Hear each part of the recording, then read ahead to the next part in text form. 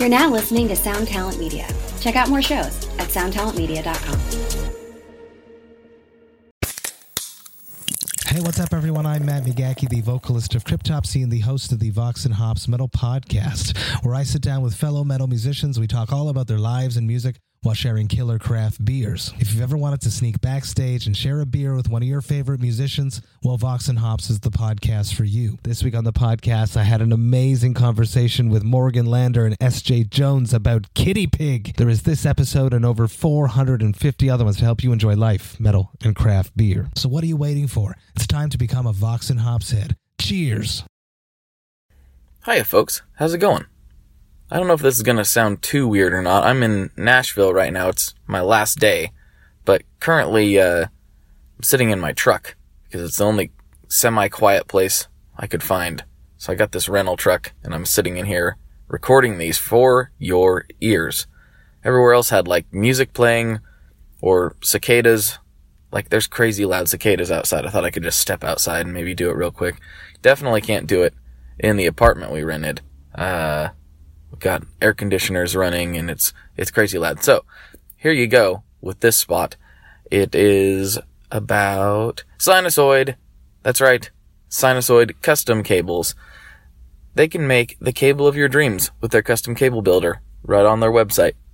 No problem. You pick your connectors, you pick your cable brand, maybe you pick their Slate, maybe you pick Megami, maybe you pick something else. They've got it over there. TechFlex, no TechFlex, what color? They can make the cable of your dreams, and it has a 100-year warranty. Yes, a 100-year warranty. So unless you're going to be some sort of weird cyborg-type person, the cable will last your lifetime. So go over to sinusoid.com, check out what some of the best folks in the guitar gear industry have to offer. Yes, they are some of the greatest and best and awesomest folks I have run into in this business. And there's a lot of good folks in this business, so you know that's impressive, to say the least. So go to sinusoid.com and get you some. We are also brought to you by the amazing people over at Gun Street Wiring Shop. I told you about that harness I put in my Les Paul? It sounds awesome still, and it was an easy install even for a buffoon like me. Sean and the team over there make a great product, and they offer awesome customer service, and it just looks cool. You get it in there and you're like, man, that's pretty. And who doesn't like pretty gear? Everyone likes pretty gear. I know you don't want to admit it. You want to say it's all about the tone, man, but you care. You care what it looks like. Everyone does. That's why you open up a pedal, start the guts for a little bit. This is the same thing. This is beautiful, beautiful guitar wiring made by hand in Bend, Oregon, and the process could not be easier. They're also getting into the Fender game. They've been aggressively in the Gibson camp for a while. Now they're starting to make stuff for Jazzmasters, Strats, you name it. They can do it for you. Call up, or, well, who calls anybody anymore? Let's be honest. Email Gun Street Wiring Shop, or go to their website, or contact them in some way, and they will fix you up with a awesome wiring harness for your guitar. You got scratchy pots you've had in there for years like I have. Get them upgraded. Get the whole mess just cleaned up and done the right way by Gun Street Wiring Shop.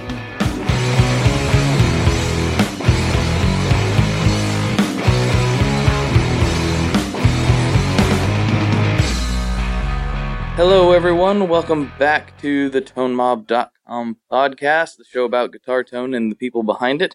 I'm your host, Blake Weiland, and with me today I have Alex Laneiss of the band Glasslungs. How you doing, sir? I'm doing good. I'm really excited for this. Well, I tell you what, I'm excited to talk to you. I've been following you on the old gram for a while, but I was listening to your album yesterday, and now I'm extra excited because I was really, really enjoying it. And forgive me, I'm really bad with remembering track names, but overall, I'm really digging the vibe. Is that new one out yet? We have two singles. We have two singles out. Mm-hmm. One is called From the Wayside. The other is called Casting Stones. Yes, that's one was really clicking with me. Yeah, so we wanted to release, the, I guess, poppiest, catchiest one and the darkest, heaviest one at the same time. Kind of show, how broad of a spectrum we have with the album.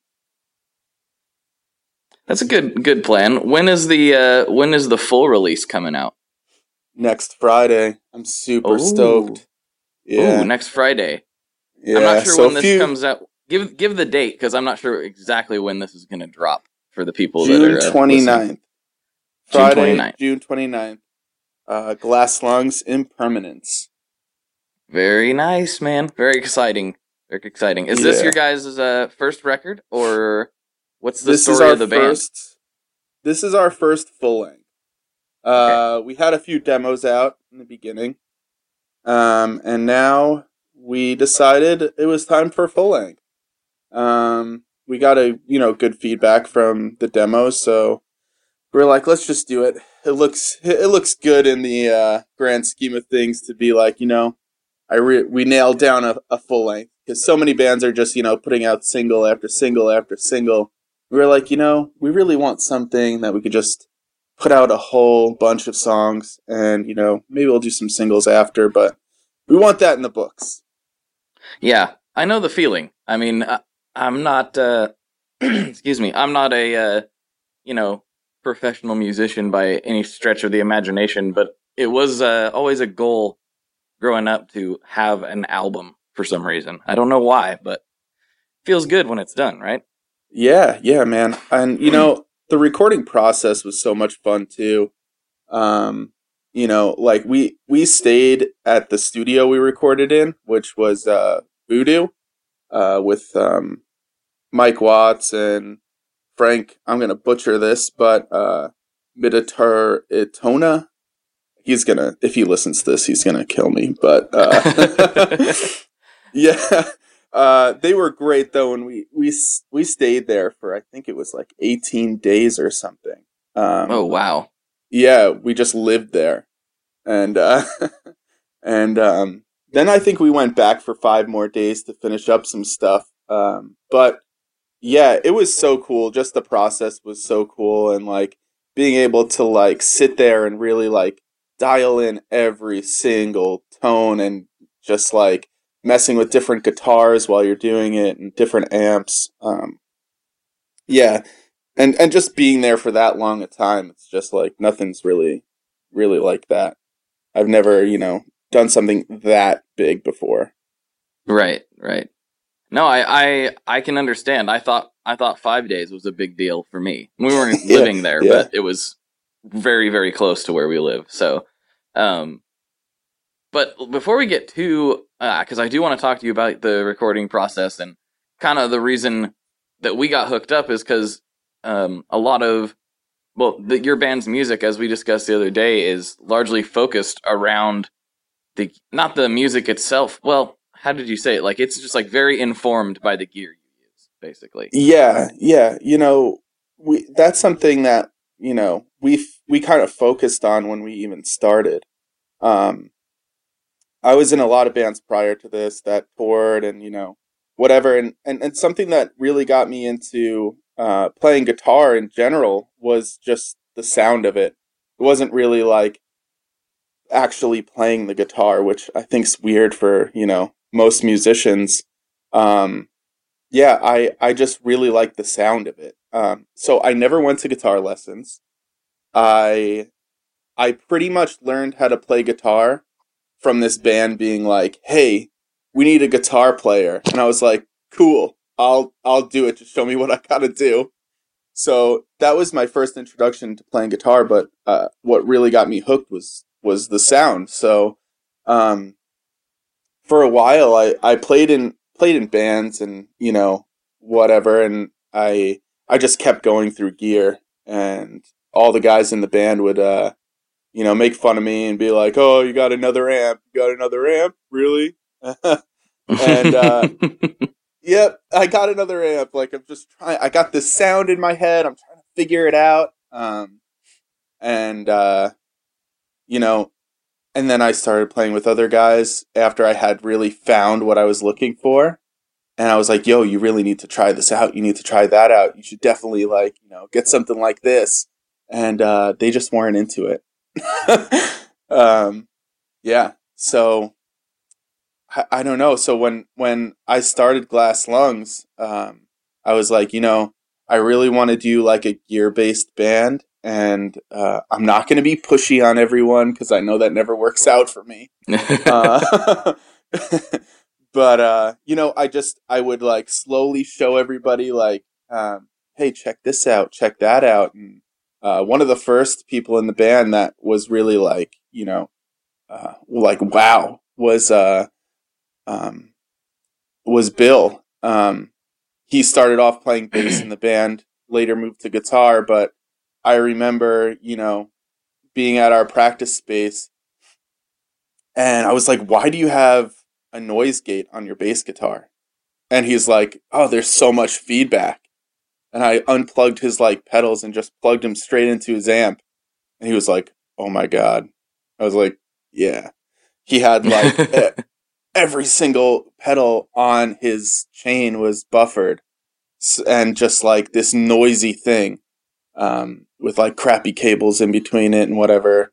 And I'm not like a crazy true bypass guy. I have definitely have buffered pedals on my board, and I like my overdrive that's in the beginning of my board to be buffered.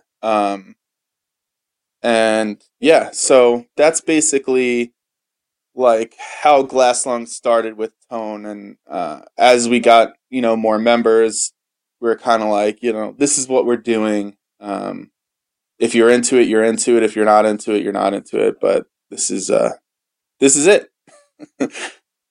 Right. So I find that kind of interesting because a lot of people, and myself, I'm guilty of this too. Sometimes the gear gets in the way of creating music at times. Yeah. Not all the time, and oftentimes it's the opposite. But I do know that it can be overwhelming, especially for people who aren't that interested in it. But I find it really intriguing that you started off with that in mind. Like we want to be a gear-based band, and I don't know if that's a very common thought process for most people. Yeah, I don't think it is. One of the probably least, one of the people that is like least into gear had joined the band, and he's still in the band. He's our guitar player, Nick. Yeah, that dude will leave guitar strings on for a year if they haven't broken. He will play without his high E string and just change where he plays on the guitar, like just to make up for it. And it's like, oh man, come on! Like, here's a pack of strings. I'll give you it for free. Just please change these things. But over time, he got really into it. Like, I remember, like probably last December, he just came to practice with like 4 new pedals, and I was like, yes, like here we go. Yeah, and he's gotten really into it, which is cool. And now he's like he thinks about like what he needs to do, what he likes, what he doesn't like. And at first it was like, man, am I going to have to like buy you a tuner? Oh man. Like, I think I've said this before. I think the gear acquisition syndrome is extremely extremely contagious, and I don't generally see people go from I've seen a lot of people go from kind of being interested in gear to full-on gear nerds, but I've never seen anybody go from being a full-on gear nerd to the opposite, being like, I don't really care anymore. Like, yeah. I'm sure it's happened, but I've never seen it ever. It's always the opposite. Yeah, I think it's just contagious, man. Like, with me and Bill, the two of us are just like constantly switching stuff out. And like, I think that Nick seeing that and then also hearing the difference. And then also we'd play shows and you'd have like you'd have tons of kids coming up to us like, oh my God, your pedal boards. Like, who has that many pedals? These things are crazy. You know, I think anybody likes, you know, some sort of the attention from it. So I think all of us, you know, we just like more and more got into it. And then after a while, it's like, oh man, we're like, you know, $15,000 deep into our gear right now. It's a weird thing though, right? It's like there's a collectability like angle of it. There's the actual sounds, and it's just fun. Like, oh, it's so much fun. Yeah, it's a good time. Yeah, you know, and then once you start going down the rabbit hole, like you really go down the rabbit hole. You know, you and I were talking the other day about like about some companies that are higher up on, you know, the boutique totem pole, I guess you could say. So I think it first starts with, you know, people are really into like at least gear. I'm talking gear nerds. I'm not talking, you know, the regular guy that's like, oh, I want a better pedal. But I feel you're talking like to the listeners of this podcast, basically. Yeah. Yeah, I think people start off with just like, hey, I really want a JHS pedal or a Walrus Audio pedal. And those are the introductions to, you know, I think boutique pedals. But, you know, as you go down the totem pole and you're like on these gear pages, you're like, oh man. And you get into like these real boutique pedals. And that's what my pedal board kind of consists of at this moment, where you're getting things like 80 tape and Ezianaka and things like that, and just these weird pedals.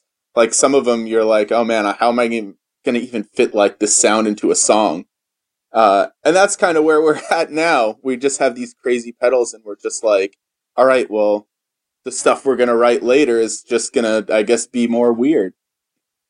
So do you write around a specific pedal? Will you go, this thing makes this weird sound when I do this, and we're going to make a song out of that weird sound somehow? Is it intentional like that? It's actually pretty funny. I write like that. I'm like, all right, let me see how this works. How can I turn this into something musical? Whereas our guitar player, Nick, is more the opposite. He writes a riff and he's like, okay, which one of my pedals will fit over this?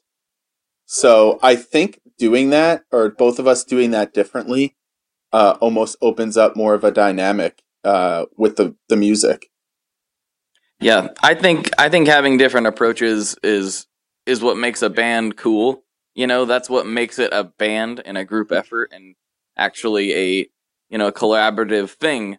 Because, you know, I write stuff all the time by myself that wouldn't really be useful in the context of my band.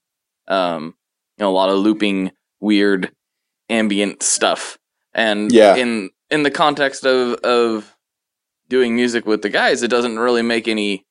It wouldn't make any sense, and so I actually have to. And it's been a long time since I've done this, and I should really get back into it more. Or I actually don't. I'll just pick like a good drive or a good fuzz, or even, I know this is going to sound weird for all listeners, sometimes I play clean, and and just try to write a basic kind of song, because all the songs that I wrote that actually were anything worth listening to were actually a lot more stripped down and easy versus my super weird out there stuff. The weird out there stuff that I do generally doesn't turn out. I like it okay, but I don't sit back and listen to it and go, yeah, good job, Blake. That was great. You know? Yeah, definitely. I mean, you know, what's hard for us, and it wasn't in the beginning, because Bill was, like I had said earlier, he was originally playing bass. And we found that he was using so many bass effects that we were like, we've completely lost the low end. Like, like, what do we do now that there's no drive in the band? So Bill had moved to guitar, and Jay came into the band and started playing bass for us. And then we were like, okay, how do we write 3 guitar parts? And it was definitely difficult for a while. Because now we had, like you were saying, we kind of had to strip down all of our parts for everybody to fit. But, you know, it ended up working out really well on the record. Frank was so good at, like, figuring stuff out, figuring out how to get us each in there. He was also like, guys, this part's just not going to be on here. And we're like, oh, damn it, you know? And we're like, but what are we going to do live if somebody doesn't have a part? And he's like, I don't really care. This is just Right. is just what's going to happen on the record. Yeah, basically. But, you know, since then, like, we've been writing more, like, consciously of, you know, having 3 guitar players. So I definitely know what it's like to have to strip some stuff down to get things to sound normal. Yeah, I mean, there's lots of times where, you know, we had 3 guitar, or have 3 guitar players too, all gear nerds, and so, what, you know, this is reaching back quite a while, but what we would have to do is, like, okay, what are you using on this track? You're going to use a Les Paul, okay, I'm going to use a Telecaster then, you know, like, because the guitar is a mid-range voice instrument for the most part, and if you got 3 of them playing, you know, the same chord progression, for example, you got to figure out, like, ways to make them stand out for each other, or else somebody's not going to play, basically, which is fine if that's what the song requires, but you really do got to be conscious of that. And one of the things that was eye-opening for me was bad tone. I used to talk about this a lot, but, like, sometimes bad tone is the right tone. Like, you hear it on its own, and it's this shrill, ear-piercing, like, terrible-sounding guitar, and then you sit it in the mix, and it's like, oh, that's what that needed. Like, weird. Yeah. No one ever thinks that, because when you're playing by yourself, you just want it full and big and as beautiful and rich as it can be, and then you'll drop that in the mix, and it's like, where'd it go? It's gone. Yep. It's the Big Muff effect to some degree. Yeah, you know, and some things on recording just don't sound as good as they do in a live setting as well. Bill played a Bad Cat, and I was always jealous of his live tone. And I was like, man, it's so, like, thick, and, like, it's still bright. And when we went into the studio, we were just like, why is this thing not tracking good? Like, it just doesn't sound good. I've definitely heard other bands, you know, using Bad Cats in the studio, and they sound great, but for whatever reason, with the other guitar tracks, it just wasn't meshing. So we ended up only using the Bad Cat for maybe 2 songs or parts in 2 songs. And the same thing happened with Jay's bass. Jay has, like, this awesome, like, Varellin preamp, and he uses a Fryette power amp. But then in the studio, it just wasn't sounding good. He plays really dirty live, like, really dirty. And we ended up using this EBS Fafner amp, and it sounded incredible. I was really happy with a lot of the bass tones we got on the album, and you know, that's just kind of like what you're saying, to some degree. That some things need, like, a different tone to just come across properly, or some things need a worse tone to come across properly. Yeah, and it's a weird thing, like, you're talking about the Bad Cat, and I was having a flashback to a few episodes back, had Tom from MXPX on talking about gear and stuff, and he mentioned that there was this vintage Marshall that he plugged into a studio years ago, and he said it was, like, the absolute best sound he's ever heard standing in the room playing with it, but they couldn't get it to record right, which is so weird to think about until you've actually had that experience. It's bizarre when you're like, but I'm listening to it and it sounds phenomenal, but through these speakers, and It's not working. Why isn't it working? It should work. It's a bizarre thing that like most non-musician people look at us like we're insane when we talk about this kind of stuff. Yeah, I don't know how to explain that either, man. It's crazy. But you know, I don't know if you know, I'm like blanking on his name right now. He's the singer of the Deer Hunter. Oh, okay. Okay. I know the band, but I don't know the members. Yeah, so the singer of the Deer Hunter has his own guitar company called Cave and Canary. Oh, I didn't know that was his. I love those. Yes. Okay. Yes, they're super sick. I think the guys from Jennings are making part of them. Mm-hmm. So in the studio, Mike Watts has a baritone one there. So we were like, oh man, we need to find a place to use this on the record. So we chose one of the songs on the record. It's called Firewalker. And it sounded so awesome. It was so perfect.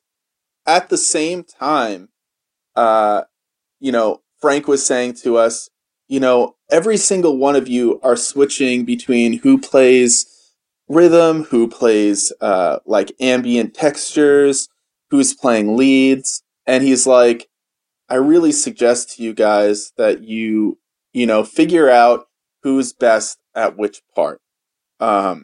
Because it'll be a hell of a lot easier to record.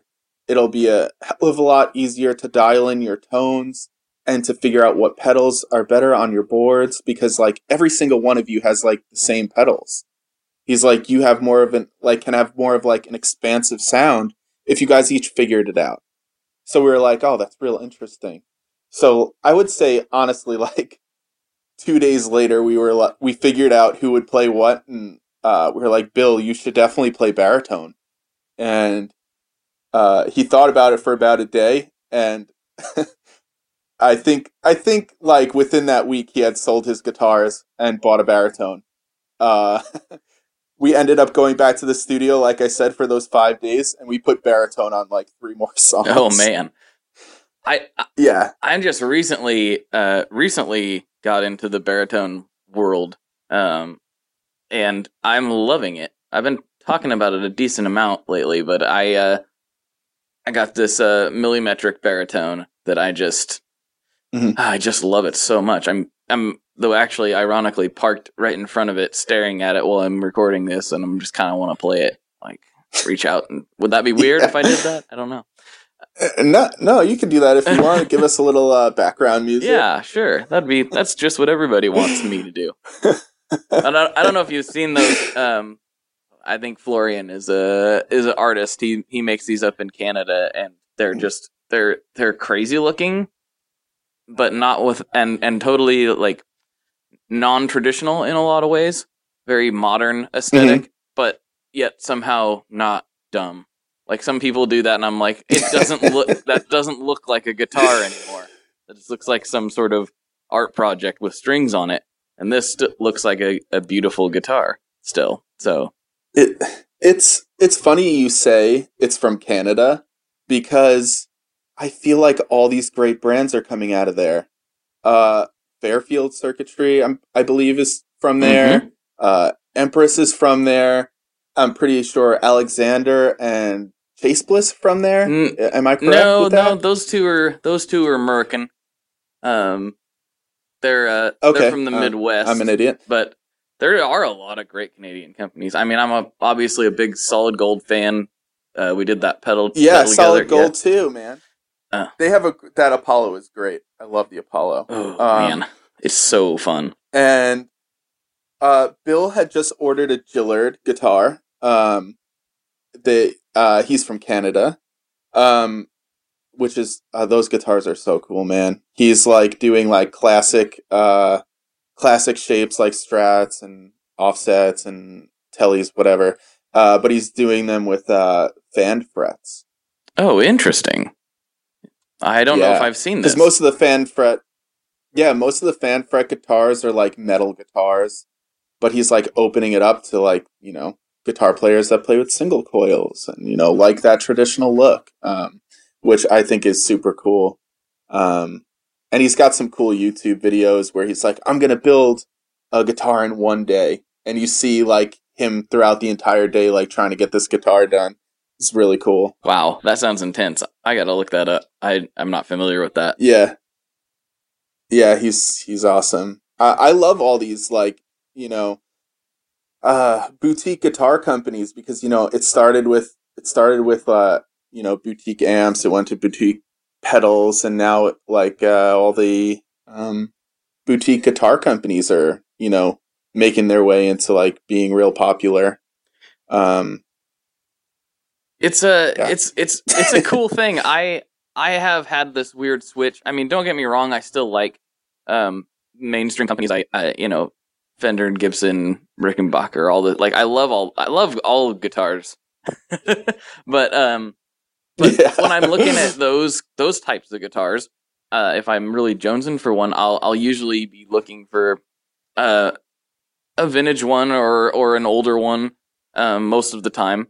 Not generally getting super hyped on the new models by the bigger brands, mostly because I feel like there's so many small guys doing more interesting things that I can, you know, pay the same amount or sometimes even less to and directly support them and get a really cool, you know, a really cool finished product that's unique. You know, I've wanted a Jazzmaster forever, ever and ever. I've wanted a vintage Jazzmaster, and there were some that I wanted so bad, but you know, I could not justify the price. Even though those are relatively affordable compared to an old Strat or something. Oh yeah. But I just was like, I can't drop that kind of money. And so just kind of scratch that itch. Last year I was in New York and I went over to Carmine Street and I asked him to like, well, could you make me one of these Bowery Pine Jazzmasters? Like, he doesn't make Jazzmasters normally. He has like his own spin. I'm just like, I want a very traditional Jazzmaster, please. And could you make it for me? And he's like, okay. So that's in process right now. And it's like way less than a vintage, you know, jazz would be. And it's made by, you know, this guy's been doing it for 50 years out of, you know, as he calls it, the bones of old New York. So like how much that's just as cool as it's, you know, so yeah. Like, I guess the point being is like, if I'm going to buy a new guitar, it's probably going to be from a smaller shop, most likely for me at this point. Yeah, you know, I feel like most people are just like, you know, if it's not a Fender or a Gibson or, you know, some mainstream name, it's not a good guitar, which is totally false. Like, there are some, you know, guitar companies out there that, you know, they're using like premium pots, premium like pickups, like they're spending time like handcrafting these things. And some of them are just like really great Luthers, you know?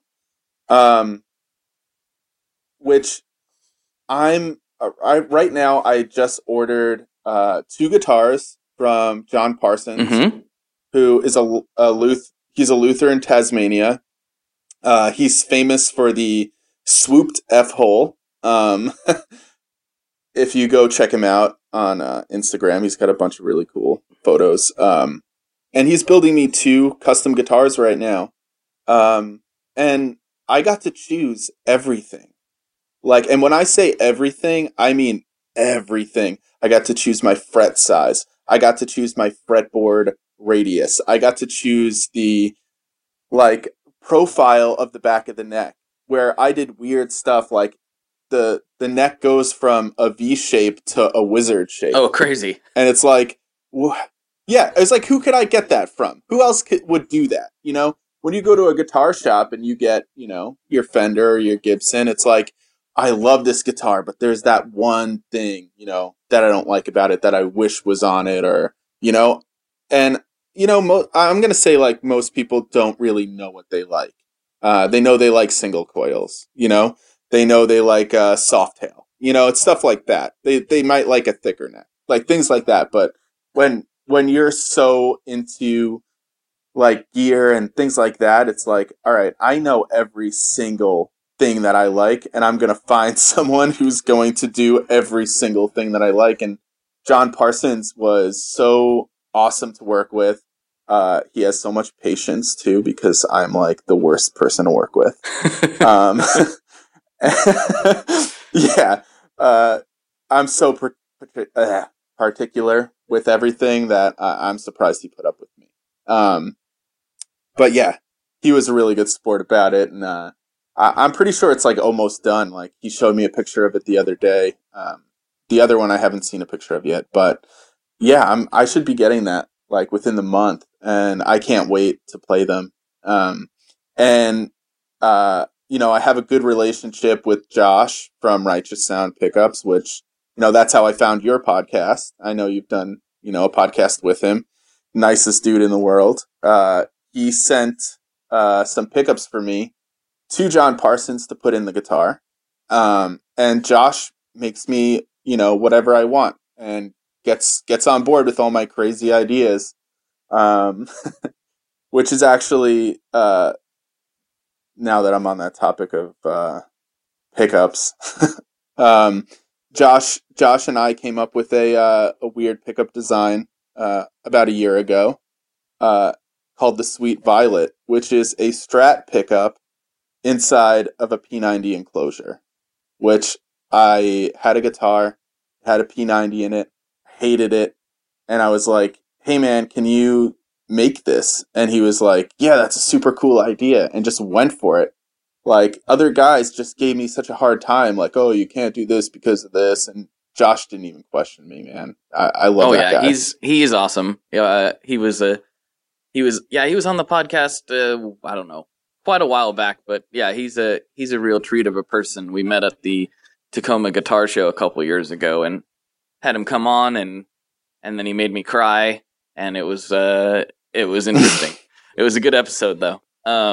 He makes great stuff, and I like his work a lot, and have got to play several guitars with different designs. I think he's got it. He's got his recipes dialed, I think, in my opinion. I like what he does. Oh yeah, definitely, man.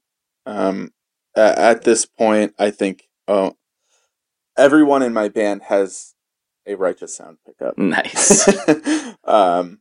Yeah, he was just super awesome about it. Yeah, my bass player Jay loves them. He absolutely loves them.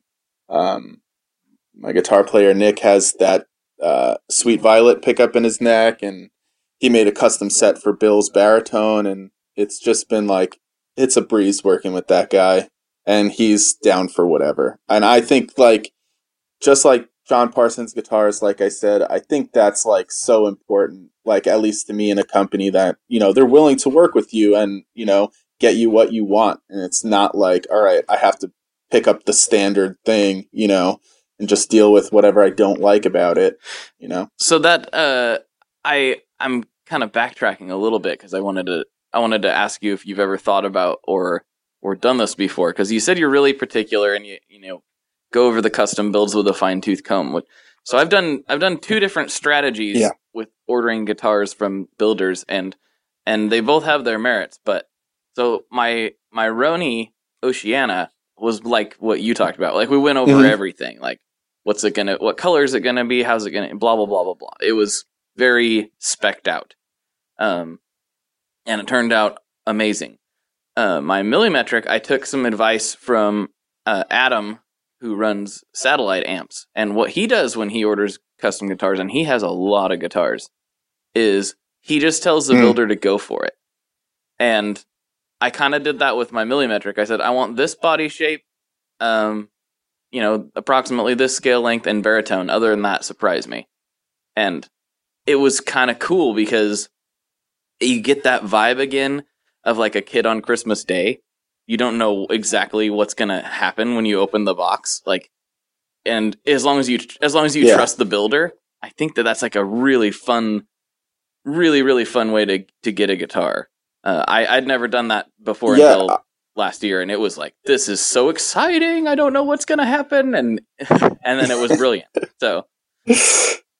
Yeah, I'm 100% with you on that, for sure, because, you know, nobody like, you as a player don't know the guitar as well as the builder.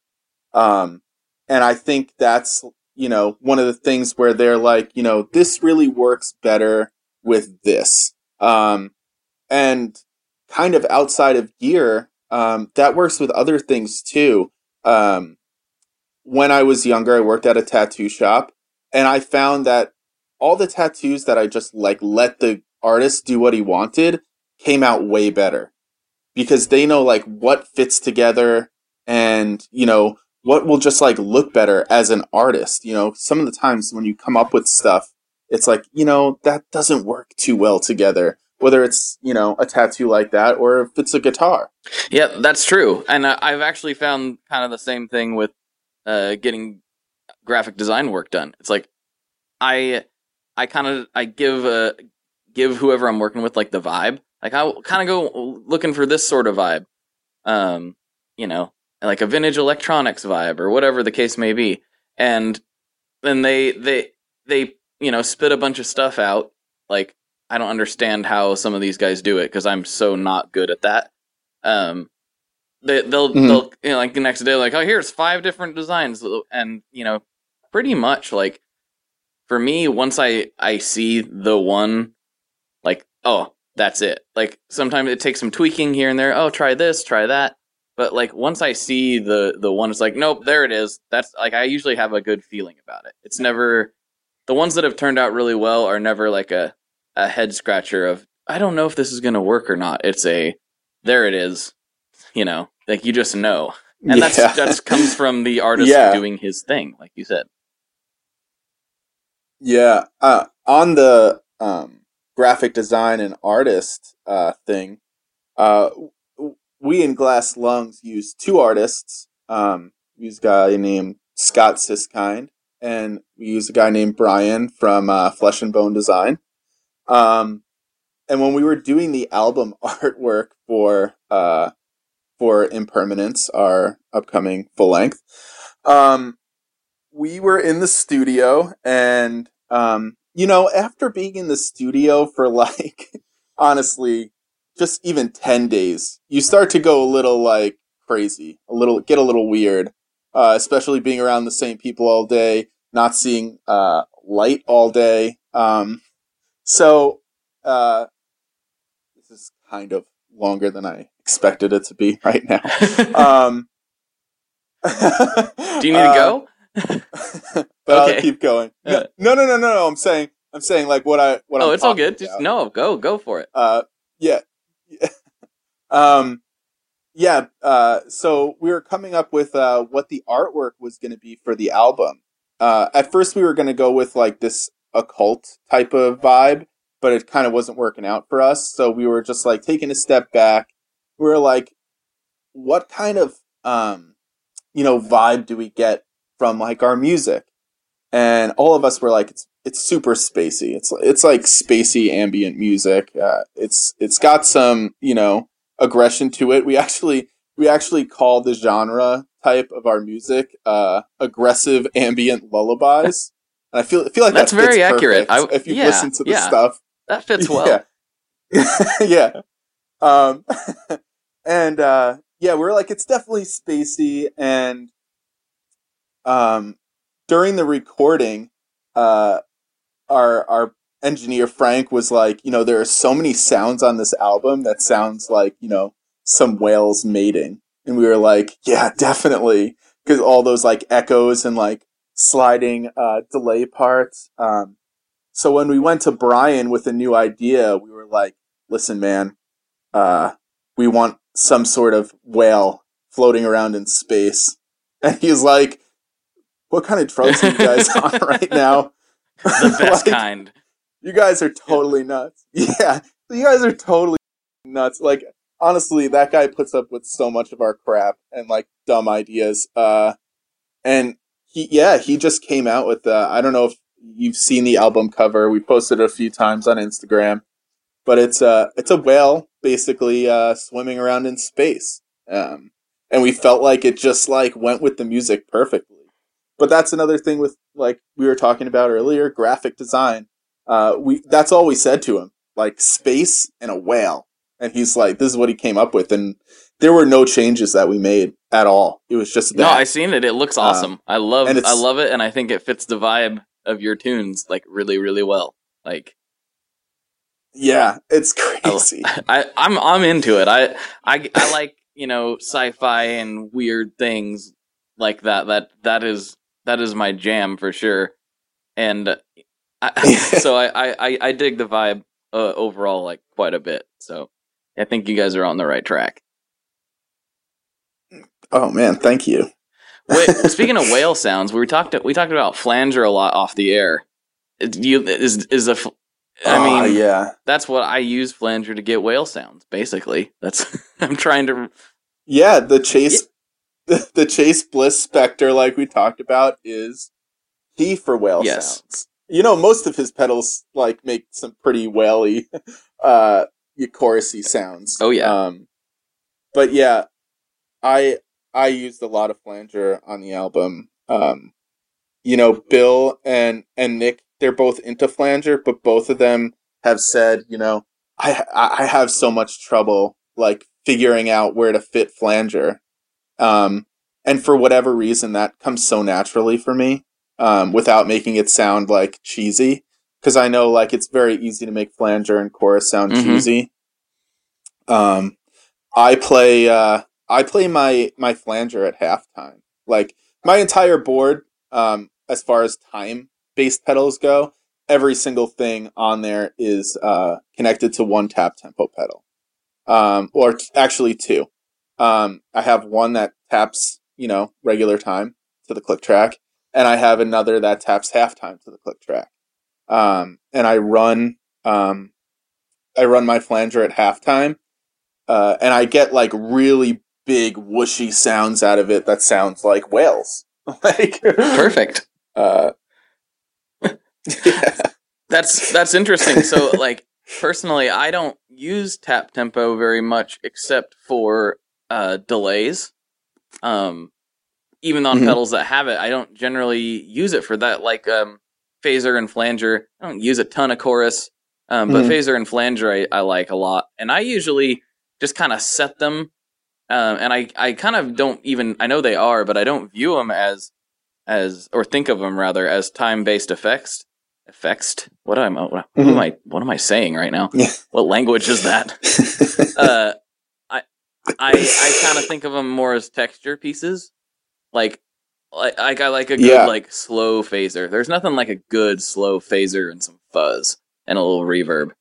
Like, yeah, I think when you run it like that, though, when you run it, kind of like a texture, it's not too much in the mix, you also put a little fuzz in there, some reverb.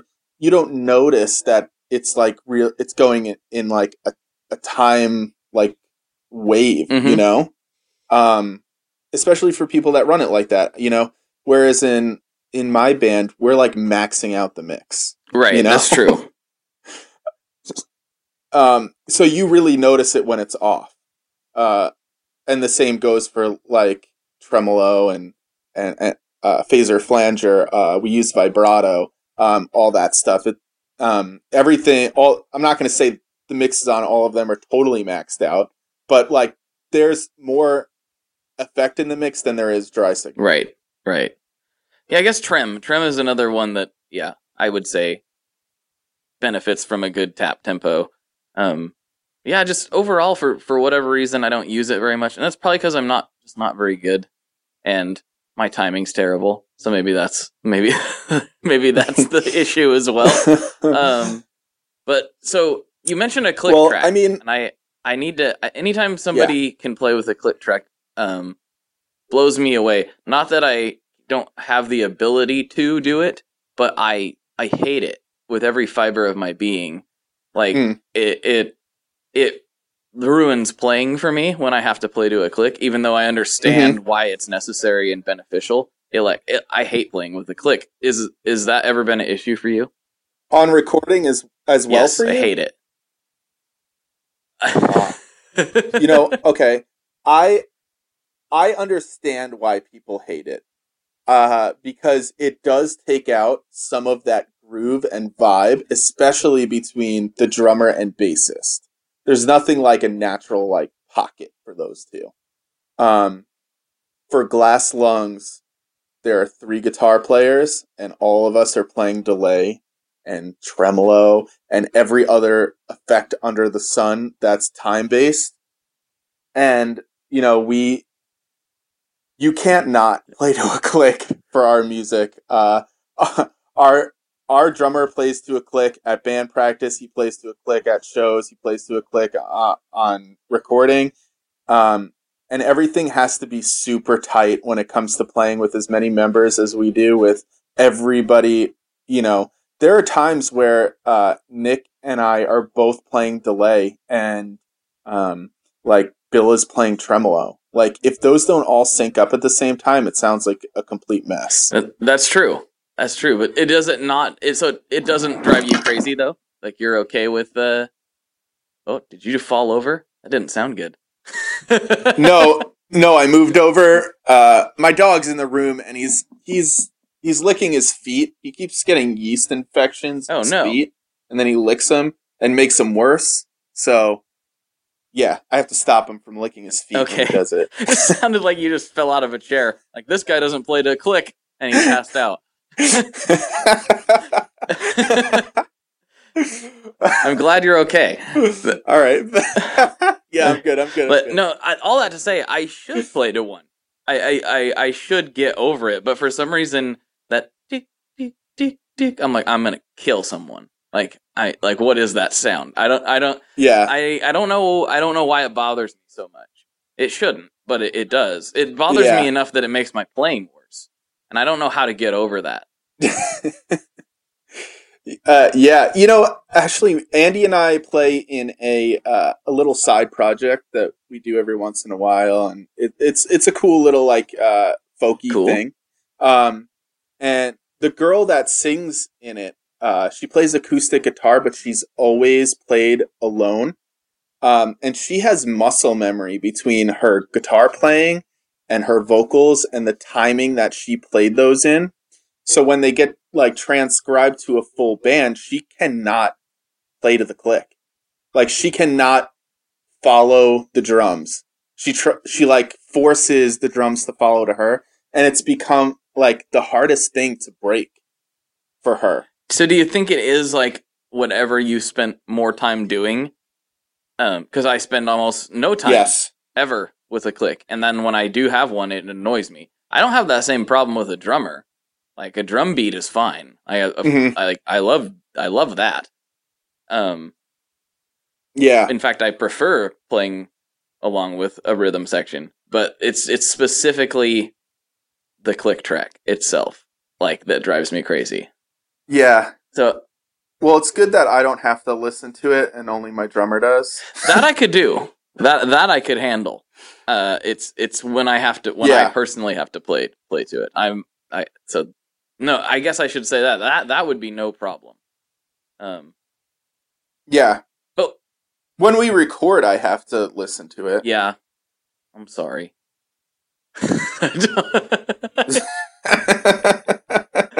I'm gonna get so much hate for this. You're not a professional. What are you doing talking about click tracks like that? Well, I'm not a professional. I'm just a podcast. No, I think there are definitely grooves that you just cannot get with a click track. I'm 100% with you on that. As far as it being annoying, I mean, yeah, I get that it's annoying sound. But I think that, it's more about how tight it is, or how tight you need to be. And for us, I mean, with as many members as we have and all the effects going on, it's it can't happen without it. Yeah, I feel that. And especially with some of the riffs we have, I have to rely on the repeat of the delay. So like I'll do like I'll hit a note and cut it off, and the repeat comes, and then I hit the next note, cut it off, and the repeat comes, and so the riff continues going like that. Or I make a sliding note from one note to the other, and by the time the repeat comes, the next note to the next slide comes in at the same time as the repeat. And those two notes will like turn into like almost a like a chord together from the delay repeat. Because of course I have my mix like turned all the way up to 10. But yeah, like I rely on those repeats. So without a click and without being perfectly on time, like we can't do it. And me and Nick, we harmonize some of those. Ooh, that's cool. That's really cool. Yeah. So yeah, it's a lot, man. Like there's, when you're listening through the album, we got a review on the album like a couple weeks ago or something, and the guy was saying like when you sit with the album and you go through it a few times, like every time you listen to it, you pick up like new little things that you didn't hear the first time. Most people going through an album, the first thing they're hearing is just like the beat and like the vocals and things like that. But as you listen to the album, you start to pick up on stuff, and there are so many little things that are in the album that are so cool. Like as far as like, we have so many things that are call and response parts, so many parts that are harmonized delay repeat parts, and things like that. That sounds like it's one of those situations. When you were saying about listening to things a few times, I feel like it's not something that I do as much anymore, but I want to get back to it. Like I remember, back in the good old days, when I was a kid, I'd get an album, I'd get it home, and I'd just kind of lay down and listen to it, and not do anything else. I wouldn't be driving, I wouldn't be, working or thinking about anything else. I would be listening to the album, and that's what I was doing. I didn't start doing that again until recently. We got a decent stereo setup and a good turntable finally. But I've gotten a lot of enjoyment out of just listening, not worrying about doing anything, but I'm going to sit here and just listen to this stuff. And it's amazing how much you pick up in things that you've heard a million times, but you've heard them, but you didn't listen to them. Yeah. That's the good thing about, like, that was the good thing about CDs. Like you had said back in the day, like you got a CD and that was the only thing you listened to because it's your new CD, Whereas like we're in the time of like Spotify and everybody's got a playlist. So only your favorite songs are on that playlist. You're not listening to someone's full album. And that's why more and more bands are just putting out singles and small EPs and not full lengths anymore, because nobody is, paying attention enough to listen to your full length. People have such a short attention span. Well, it's almost a weird sort of throwback to the old days in some ways, when that's what artists did. They would write albums, but they would really only care about a few of the songs. They'd write singles, and the rest were filler for some artists way back, in the day. And then it seems like, certain bands, there's, certain iconic records started becoming a big deal in and of themselves. And we had a shift to focus on the album, with a lot of artists. Like, we want the whole thing to be good and to tell a story. And it seems like with the, rise of the Spotify and the Apple Music and all that, we've slipped back into that in this weird way. Back to where the single matters more so than the record itself. And I find it refreshing when people still consider an album as an art piece. Not necessarily like, not that each track shouldn't stand on its own, but you should be able to listen from front to back and have it take you on a journey of sorts. And I think we would all benefit from that way of thinking. Just slow down in general and enjoy the thing, you know? Yeah, we were really conscious of that. The front, listening to it from the beginning to end, and taking you through that kind of journey. In the beginning of our album, there's kind of brighter, catchier 2 songs, and then it gets dark. The album gets dark, and it comes down to this really slow, dark song, and brings you back up to 2 or 3 energetic songs, and then it drops down again to a super slow song with a huge ending. And that's kind of what we wanted. We didn't want it to be oh man, this is super slow, then super energetic, then super catchy. We wanted it to vibe, just kind of like you write a song and, it's got segues to becoming, just from chorus to verse, you need to make it flow, So I think that was a big thing with writing our album or organizing the songs. As far as writing the album, we write super weird, and other people have asked us, how we, write songs like that.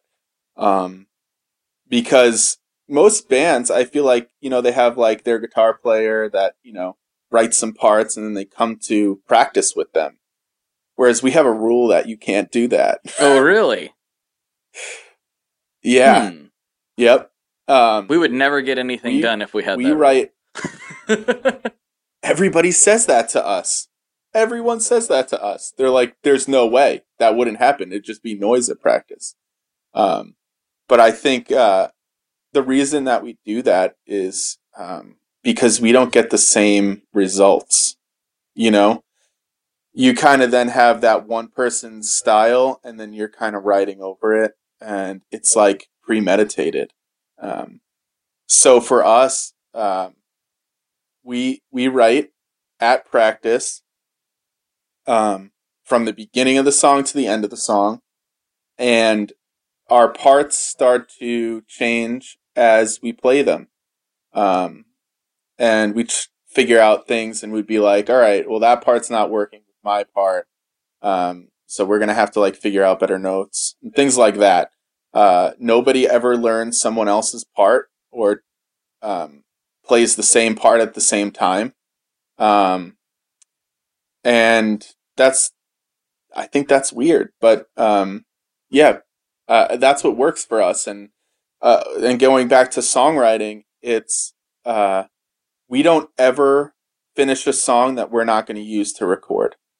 So if we get up to the chorus and we're like, nope, we're not feeling this, it gets scrapped right there.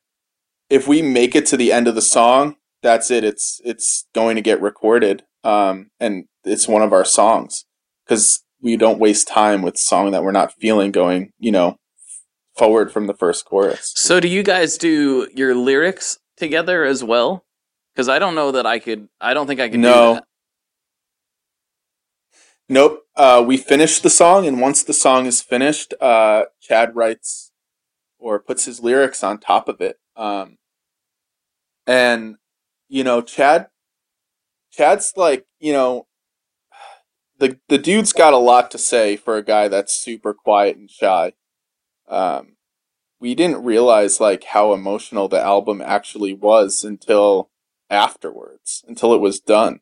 We're just oh, cool, he's writing some catchy stuff, this is cool. And not until later were we oh my God, there's this is a really emotional album. He really touches upon things that, other people aren't really touching upon, from, current politics to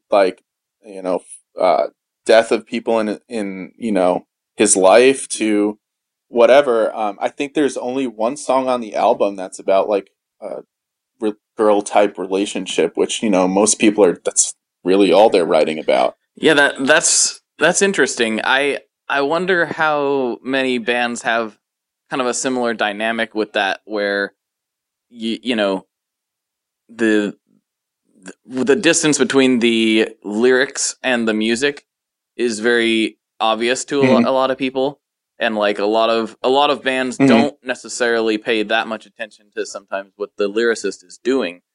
And for me, that's like lyrics, they drive me crazy, like because I part of it is at my old job I was force fed Bro Country all day long, which just has the dumbest lyrics of all time. And I'm a country music fan, so that made it even worse. So it's just like, this is horrible. And so I say that's I'm kind of dancing around here, but the lyrics have always been really important to me. I was the guy that would crack open the book with his CD and like follow along. And I don't like it when they kind of don't matter, I guess, if that makes any sense. They don't always have to be serious. They don't always have to be genius, but I like that they matter to whoever has wrote them. And I think that you can usually tell just by hearing them and reading them. I mean, when it comes to lyrics for me, and Chad's lyrics, specifically, as long as there's not a line that I just really hate, I'm fine with it. I think there's maybe like, I don't know, between words and just lines, there's maybe like 5 small changes I made on that record. And they were such simple, stupid things where I just didn't like I said, like a word, or I didn't like a phrase. And he's just like, all right. And he'd just like switch it out. And so it's really easy writing with him. Or, you know, him writing and us liking what he did. So yeah, I don't have many issues with we don't run into many issues with the lyrics. That's what I'm trying to say. Does he come up with the melodies at practice? Or is it sometimes. Okay. Sometimes he'll like hum a chorus melody or something like that. And you know, we also base a good amount of stuff at least now around the lyrics. The current music video for From the Wayside has to do with the lyrics. You know, they connect. It's kind of like, that was the one and only song that's kind of like I guess, the love kind of thing. The love story kind of lyrics. And it was more like there's like someone there out for you, kind of like, don't give up on it. So like in the music video, you see like this girl that, you know, totally shouldn't be dating this guy. Like they're from 2 different worlds, you know, but it's like, you don't have to kind of force yourself to be with someone that's not right for you. And at the end of the music video, you see Chad and he kind of like goes off with the girl. So we've been focusing more of that, of the lyrics to coincide with the music videos. When, if you see our earlier music videos, it was just kind of like, all right, we just need something to put on there, you know? And it was very minimal B-roll and like band shots. And then Andy and I actually came up with the storyline for the music video that will be coming out. It's not out yet. It's for our song Acquiesce, where it wasn't what Chad had intended for the lyrics to be about. But we found that, you know, with anything, people take something different from the lyrics than someone else will take, you know, especially when they're obscure, like the way that Chad writes. You could take something totally different from it than what, you know, he was actually writing about. So Andy and I had felt that the lyrics were very, I guess, political and had something to do with what was currently going on, you know, in the world at the time, you know, with all these like, you know, mass shootings and you know, things like that. There's so much like going on right now that's just so crazy. And we felt, even though Chad didn't, you know, directly want to, you know, that wasn't what he was singing about. It's what Andy and I had taken from it. And we felt like it was something that the band had to say, had to be a part of. So, I mean, lyrics can work in that way as well. It is a weird thing how when they're not direct, or like very obvious telling a story of some sort, how much like you can be, as a lyricist, you can kind of be misinterpreted a little bit in some ways, at least in your mind. But then again, it is up to the listener to decide what it means to them. So are you being misinterpreted, or did they just take what they needed out of it? It's you know, it's like, no, I didn't mean it like that. But it's like, well, that's how you took it. It's almost it's a bizarre form of communication. It's a cool form of communication, but it's kind of weird, you know, when you think about it like that. Yeah. Yeah. So, yeah, I mean, I believe that people should take, you know, what they want from it. Because, you know, sometimes it's like a healing thing, you know? And what's wrong with that if, you know, maybe you misinterpreted, but it helped you out in some way throughout your life? No, I don't think it's wrong at all. I think that's what a beautiful thing about music is. It can be what each specific listener needs it to be.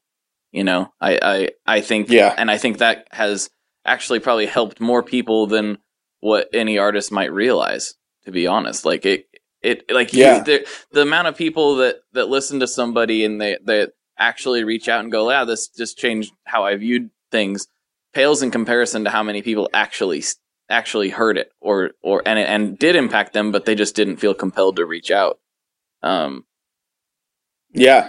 thing that I've found very very interesting, and this is coming from a kind of a different angle versus an artistic one, but it does sort of correlate, is how many people actually are impacted or see or experience the thing that you put out, versus how much you hear about it. Is kind of weird. I just know through doing some videos and some different marketing projects for companies that, like, peripherally they're more impactful than what the numbers say. Just because I have people like, hey, did you see this weird video that so-and-so put out? And I'm like, yeah, I kind of made that, you know? Like, it's like, but, like, I know you didn't comment on it type of thing. So it's like a really interesting. It's interesting how far things spread and you really don't even realize it. It's I guess is what I'm trying to say. Yeah, especially if what they take from it is something personal, you know?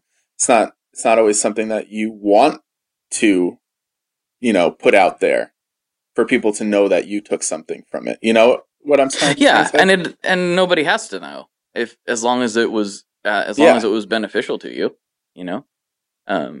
Yeah. I agree. And it's weird. And the same thing can be said about words. Like, the difference between writing something down and having somebody read it versus hearing someone say it is amazing. Yeah. Like, you would think that me and my friends hated each other if you just read everything we said to each other. But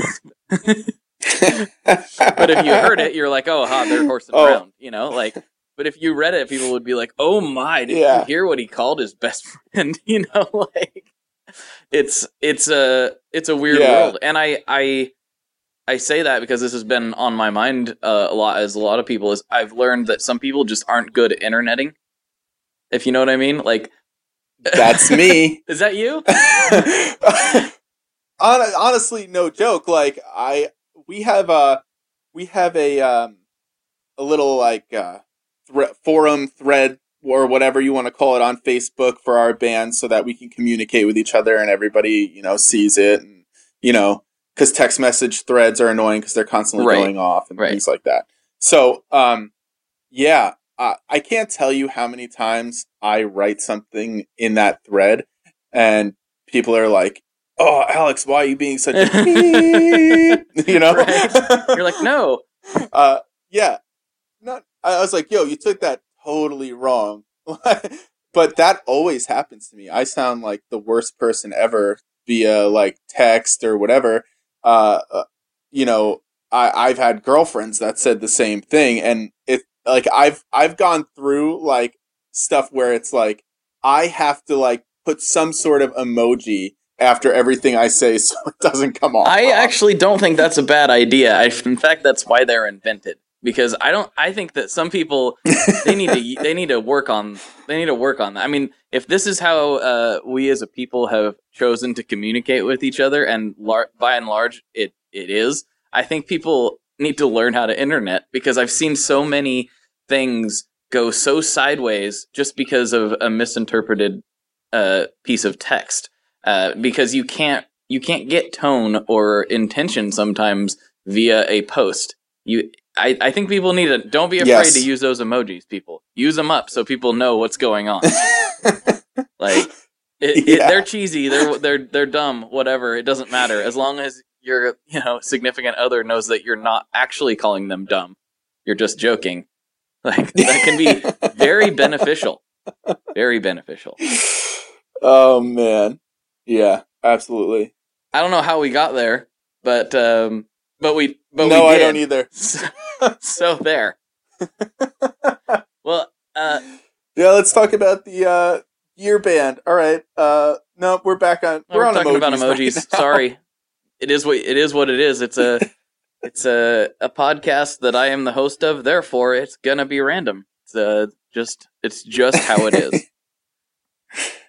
Come on, if it was all about gear, and it'd get boring. You got to have this kind of band. One thing we haven't talked about though is the other subject that's near and dear to my heart, and we're getting close to the end, so we better touch on this real quick, or else I will have failed as a host. So you live in New York.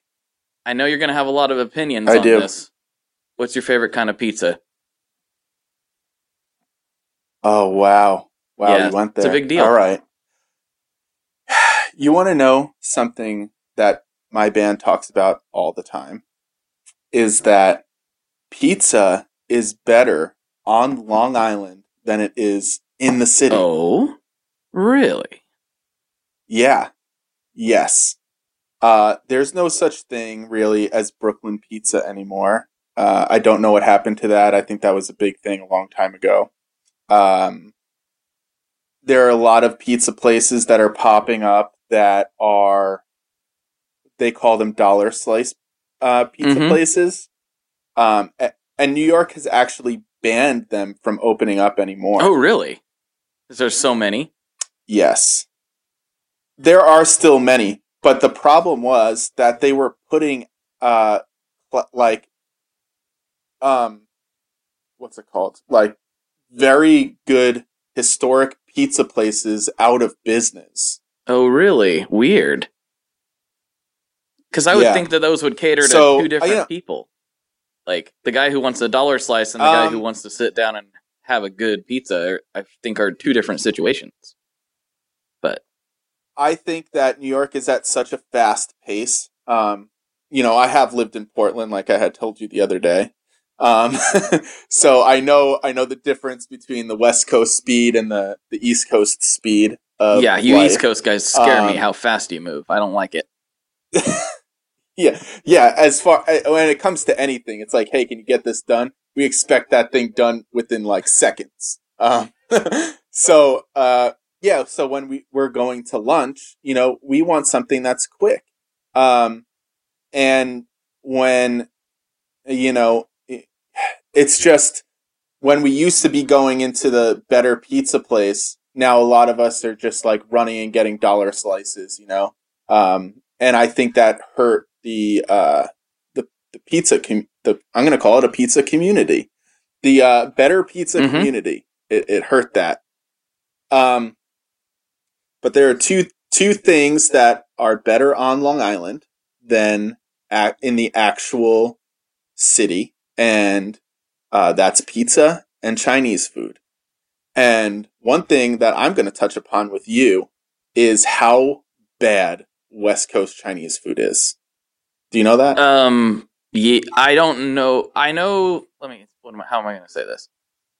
I know that most of the Chinese food over here is pretty not good, but there are a couple places that I know of that are pretty good. But it's still not Chinese food. Like, I don't think it's still American Chinese food. You know what I mean?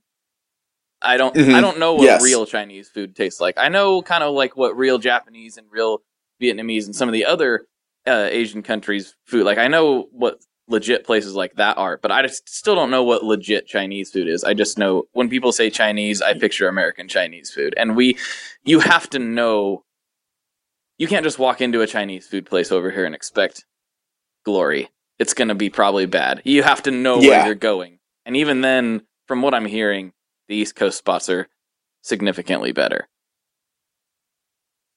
Yeah, when I lived in Portland, there were so many good restaurants, especially on Hawthorne and Division and all those spots. Just like the culinary community there are so many good spots. Oh yeah, for sure. And you know what? As a New Yorker, I still like West Coast pizza. You guys still had some good spots. They actually opened up a Sizzle Pie here. Oh, really? And I know you guys are Sizzle Pie, and the vegan community here went nuts for it because they, had vegan slices. So I don't bash on West Coast pizza whatsoever. Is it the same as New York pizza? No, it's a different, it's a different thing. Like you don't go to the West Coast and expect New York pizza. You don't, go to New York and expect West Coast pizza. It's like the same thing. I don't think one is better than the other. Because pizza in Chicago is amazing too, and that's totally different. Like if you've ever gone to Chicago and had pizza, it's like a home-cooked meal from grandma. It's insane.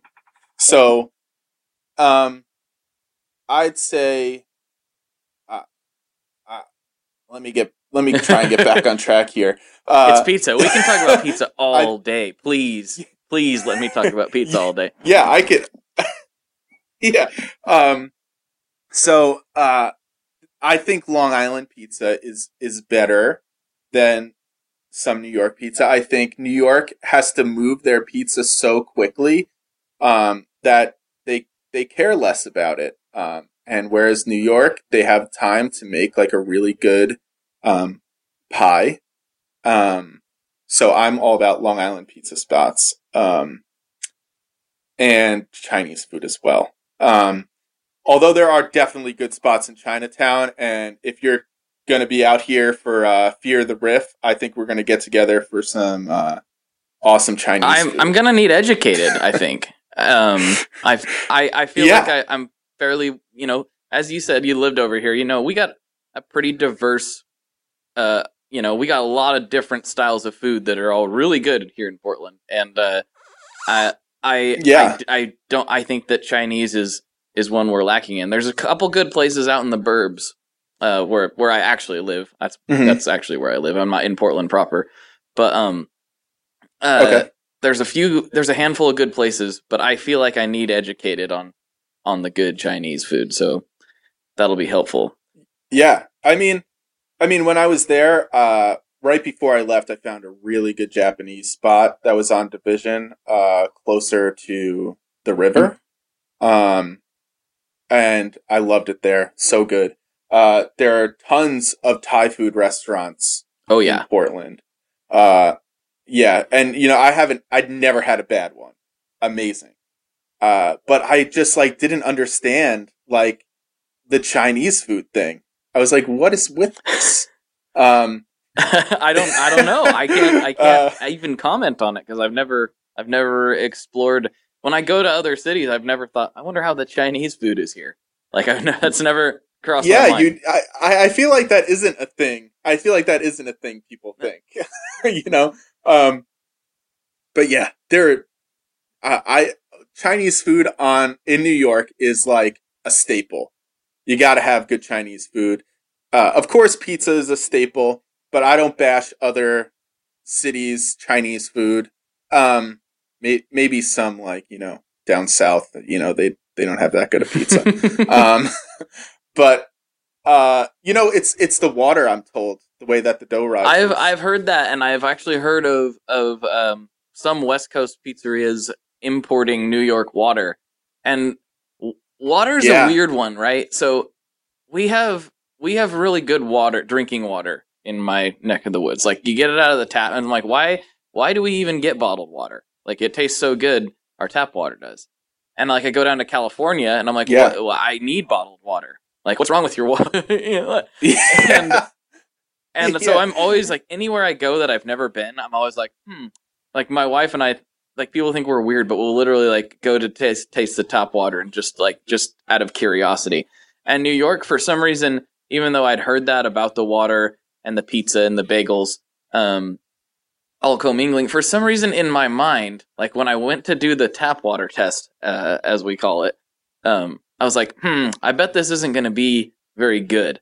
Like, it's a big, huge city, I just thought, it's not going to be very good. And I was like, oh, Lynn, the water, it's delicious. Yeah, you know why?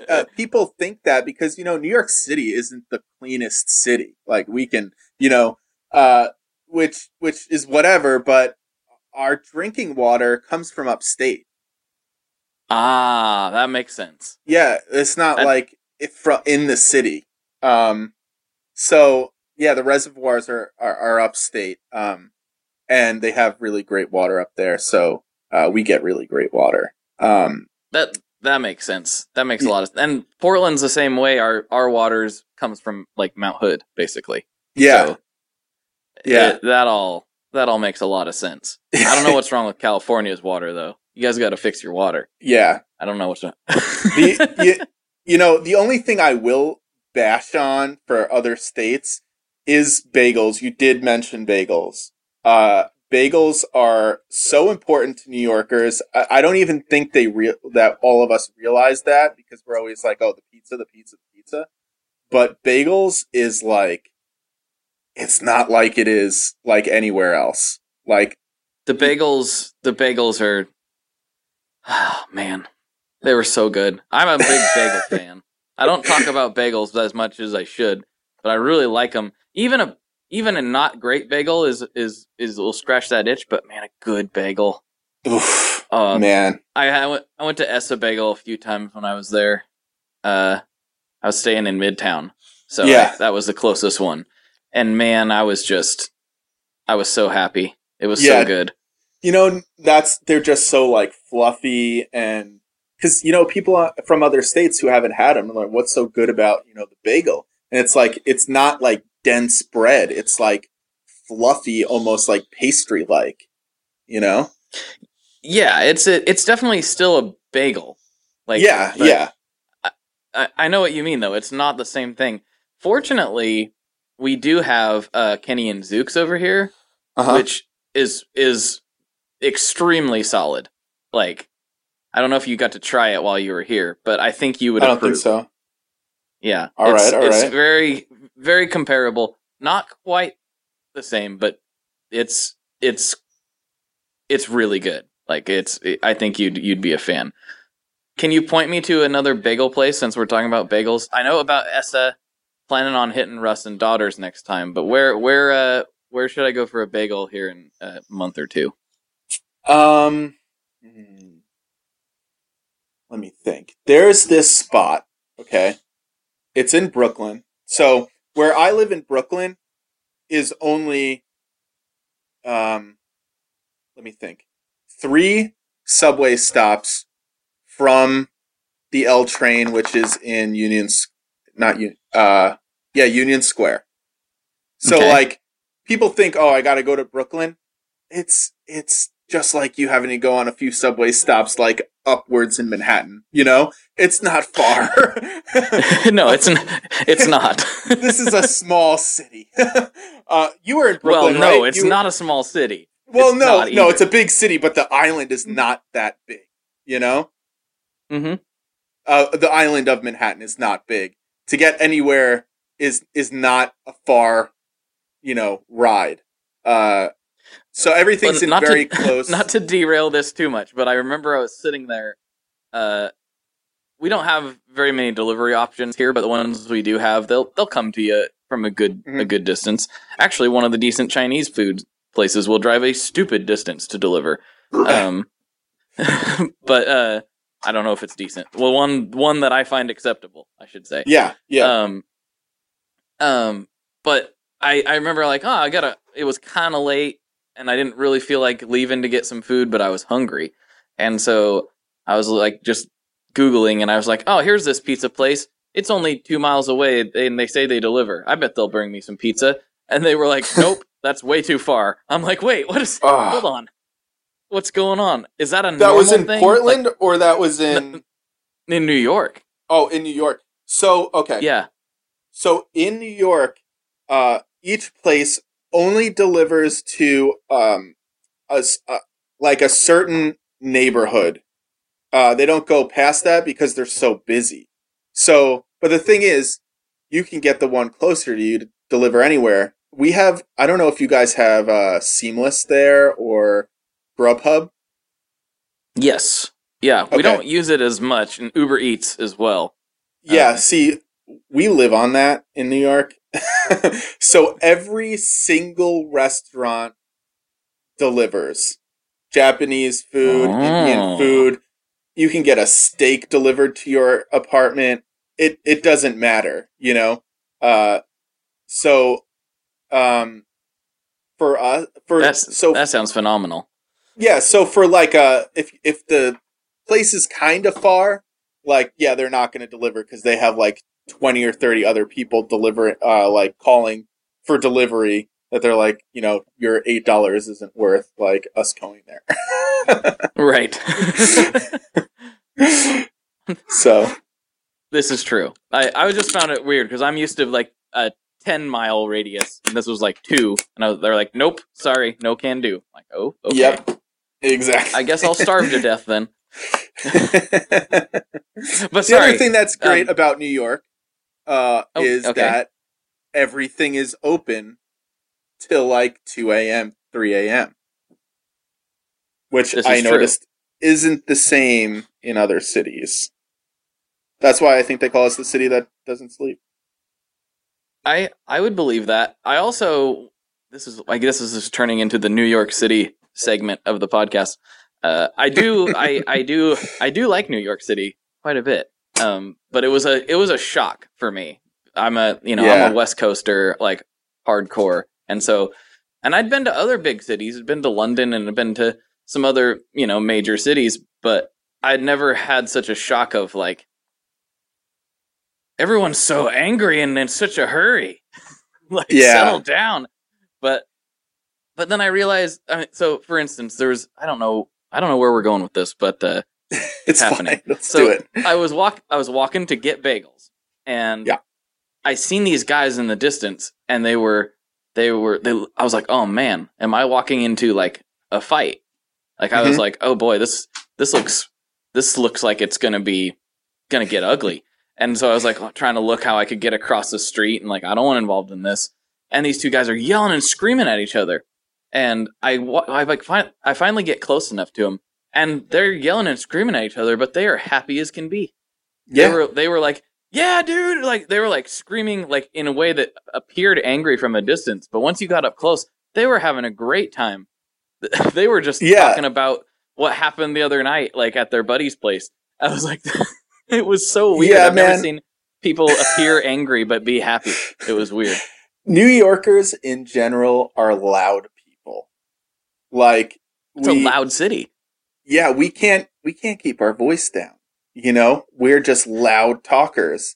And we're very excited to have our voice be heard.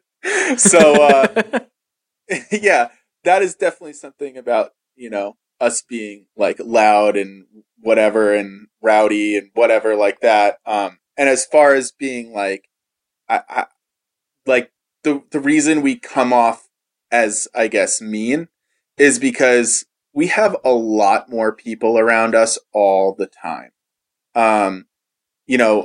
I'm sure in Brooklyn you saw like how compact it is with like, apartments. And just like we get on the subway every morning and we're like sardines in there, Oh yeah, for sure. So, and everybody's got their headphones on, we're like, that's like daily life for us. So we don't really talk to one another. The only people that talk to us is someone like from another city that's like trying to get directions or something, Whereas like when I was in Portland, everyone was very friendly and like you could start up a conversation with someone like on the street, and that at first was very weird for my wife and I. We're like, wait, why are they talking to us? Like we're not used to that. And I think it's just because we're just like a way faster pace. So when we get like slowed down by like a random person we don't know, it's weird, I guess. Yeah, and that's definitely me. And I have to learn that like most people don't like to talk as much as I do, and have conversations. And like that's basically what I do for a living now is have conversations, which is fantastic. But it's something my wife had to point out to me like early on in our marriage, and I still struggle with it because I'm a buffoon. But like, like she's like, that person doesn't want to talk to you.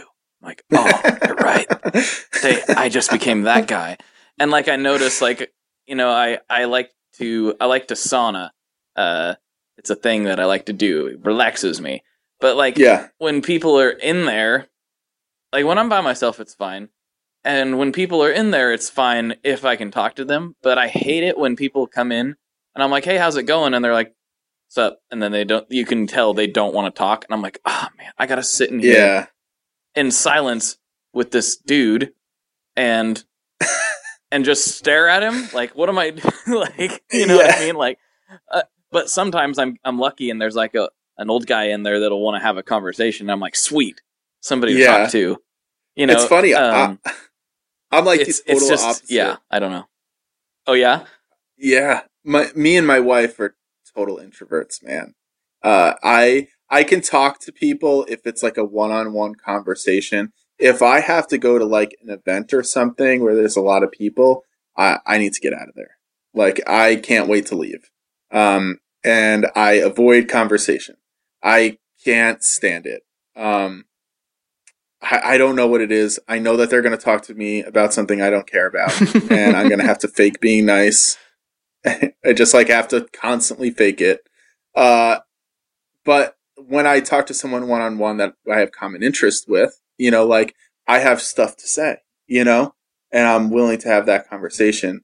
But for like real extroverts, like, the people that like need to be heard, and like have to be the loudest person in the room. Like I can't be around them. Like, you said, you're a talkative person, but like you have something interesting to say. I can talk to you. I can have a conversation with you, but most people that like to talk don't like to listen. I think that is something that's a little bit different about me, and I definitely have been guilty in the past of trying to be the guy that has the next thing to say, which I hate. I hate that that's a thing that I do, and I really, really work on it. Because it's stupid. Why? I'm not that important. Why would I be that way? It's dumb, and I don't like it. But I actually am genuinely interested in people and like different perspectives on things. And because I find it very fascinating, and I find that a lot of growth comes from hearing other people's perspectives, and just being able to recognize that this person's experiences has informed them that this is the way this is at this point, and nobody views things the same way, even if you are a very similar type of person. And I feel like just being more open to listening to people's, viewpoints, whether I like them or not, is actually been really helpful for me to just understand, how my reality is not your reality. Even though we have similar interests in things, like you view things through a different lens, and I think being able to appreciate and respect that has come from actually kind of doing this, like talking to so many different people, not just on the podcast, but the podcast has definitely helped, because it's just you get a different feel, and you just realize that everyone's just trying to do their best, and so everybody needs to stop being so angry and divisive. Yeah, everyone's just trying. They're trying hard, Yeah, I mean, that goes for like life in general, and it also goes like for like gear stuff. Like we had, the stuff we were talking about earlier in the podcast. Oh, I forgot about that. What's this gear you speak? Yeah, gear. Like, my band members, like I got them into gear, and like being like pretty much total nuts. And now at this point, they have their own opinions on this stuff. It's like, even though, I was the one that brought them in and showed them all the things I like, they've come up with the things they like now. And of course I'm like, ugh, whatever. Ugh. But I think that goes the same way with like even your family, like they raised you on certain, like, I guess things that they thought were, not, I guess what they thought were the right way or whatever. But as you get older, you get your own opinions on those things too. And now I'm seeing my little gear children grow.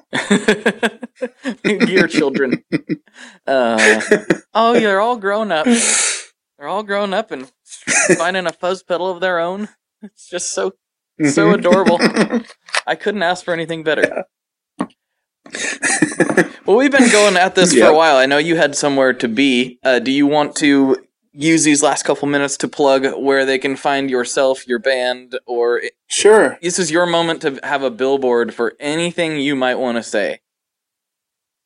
All right, cool.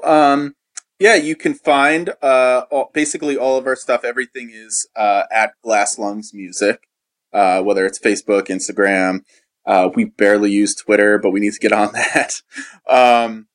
Same thing with our email. If you want to email us, it's glasslungsmusic@gmail.com. Like, we welcome people, especially promoters, to hit us up. We're going to be trying to tour this fall. We have a few things booked up, but definitely East Coast people. If you're a promoter or know a promoter, it would be great, greatly appreciated to just hit us up for things like that. Our album comes out. Man, I'm saying a lot and like throughout this entire podcast. Story of my life, like, dude. Myself. Yeah, I know. It's crazy. So you can. Our album comes out next Friday, which is the 29th. And we're really excited about it. We have on our website, we have a merch store that we just set up.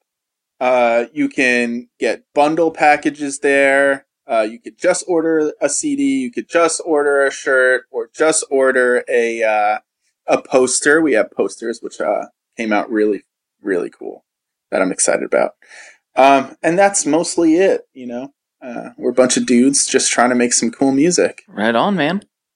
Well, thank you for coming on the show. It was a very, very good time talking to you. And also, I should plug that we'll both be at Fear the Riff, so we'll be there wandering around in Greenpoint. And if you guys are down there, holler at both of us. We'll probably be talking about Chinese food. Or bring us some Chinese food. Ooh, even better.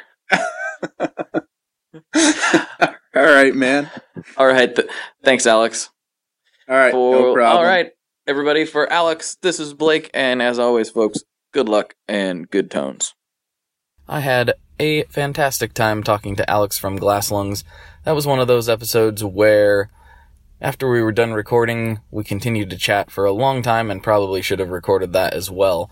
But we didn't. But he's down to come back on at some point, so we'll do that and we'll make that happen. I'm also still sitting in that truck in Nashville, in case you were wondering why it sounds this way. But here I am. Otherwise, you'd be hearing a lot of very large insects right now, because if I just open this door, it sounds like sounds like we're being attacked by aliens. What else do we need to talk about? We need to talk about, if you need some extra content, there's the Tone Mob Patreon. And a lot of that is Jess and I sitting around shooting the breeze about various subjects in the Shred Shed, my good friend Justin Porter. So if you go to the Tone Mob Patreon, tonemob.com/Patreon, you can check out the rather interesting levels of rewards we have over there. If it's for you, you can sign up, and at whatever level, tickles your fancy, and you'll help support the show, help it keep going, and also get a whole bunch of extra content and some other random things. We'll just leave it at that. So go to tonemob.com/Patreon to check that out. And for the Patreon subscribers, you're going to get a double whammy this week. Because I had some technical difficulties with my wonderful, wonderful computer, right as I was leaving for Nashville. So you're going to get a double whammy, coming up this week. So you're going to have approximately, including this episode, 3.5 hours of Tone Mob content. So go to patreon.com/ToneMob to check that out. And as always, feel free to hit me up on any of the socials, email me at info@tonemob.com, etc., etc. I'm around if you need anything and you need any help, need any just whatever. I'm around. So thank you for tuning in, and I'll talk to you next week. One last thing before we totally sign off here, I just want to remind you that if you do any shopping at Stringjoy, that's Stringjoy guitar strings made in Nashville, that will help me out as well. As I've said for years, I'm heavily involved in that company, and I really do think they're making the best products on the market. So if you would like to try custom strings, go to tonemob.com/Stringjoy and check them out today. I seriously love what the team down there is doing. I help them out with all kinds of things, and by you supporting them, you are also supporting me as well. And hey, you need some strings, so why not get some custom strings just for your guitar and playing style? Again, the link for that is tonemob.com/Stringjoy, and that will take you right to their website, and you can do all your shopping through there, and that will help everyone involved out. So thank you very much. Talk to you next time. We are brought to you by the wonderful folks at Gun Street Wiring Shop. Yes, Gun Street Wiring Shop. I've talked about them before. I used to say based out of Bend, Oregon, but guess what? Sean moved to my neck of the woods. Sean's in Portland. Sean is awesome and has helped me with a bunch of stuff lately. And if you have wiring needs for your guitar, he can help you too. If you want to get weird with it, he can get weird. If you just need to spruce things up a little bit, there's your guy. He takes all the guesswork out of doing your guitar wiring, and he makes it simple, and his customer service is top-notch, and I can't say enough good things about Gun Street as a company. I really respect Sean and what he's all about, and the product is top-notch. I've got 3 different guitars that now have Gun Street harnesses in them, and I could not be happier. So go to gunstreetwiringshop.com and check them out.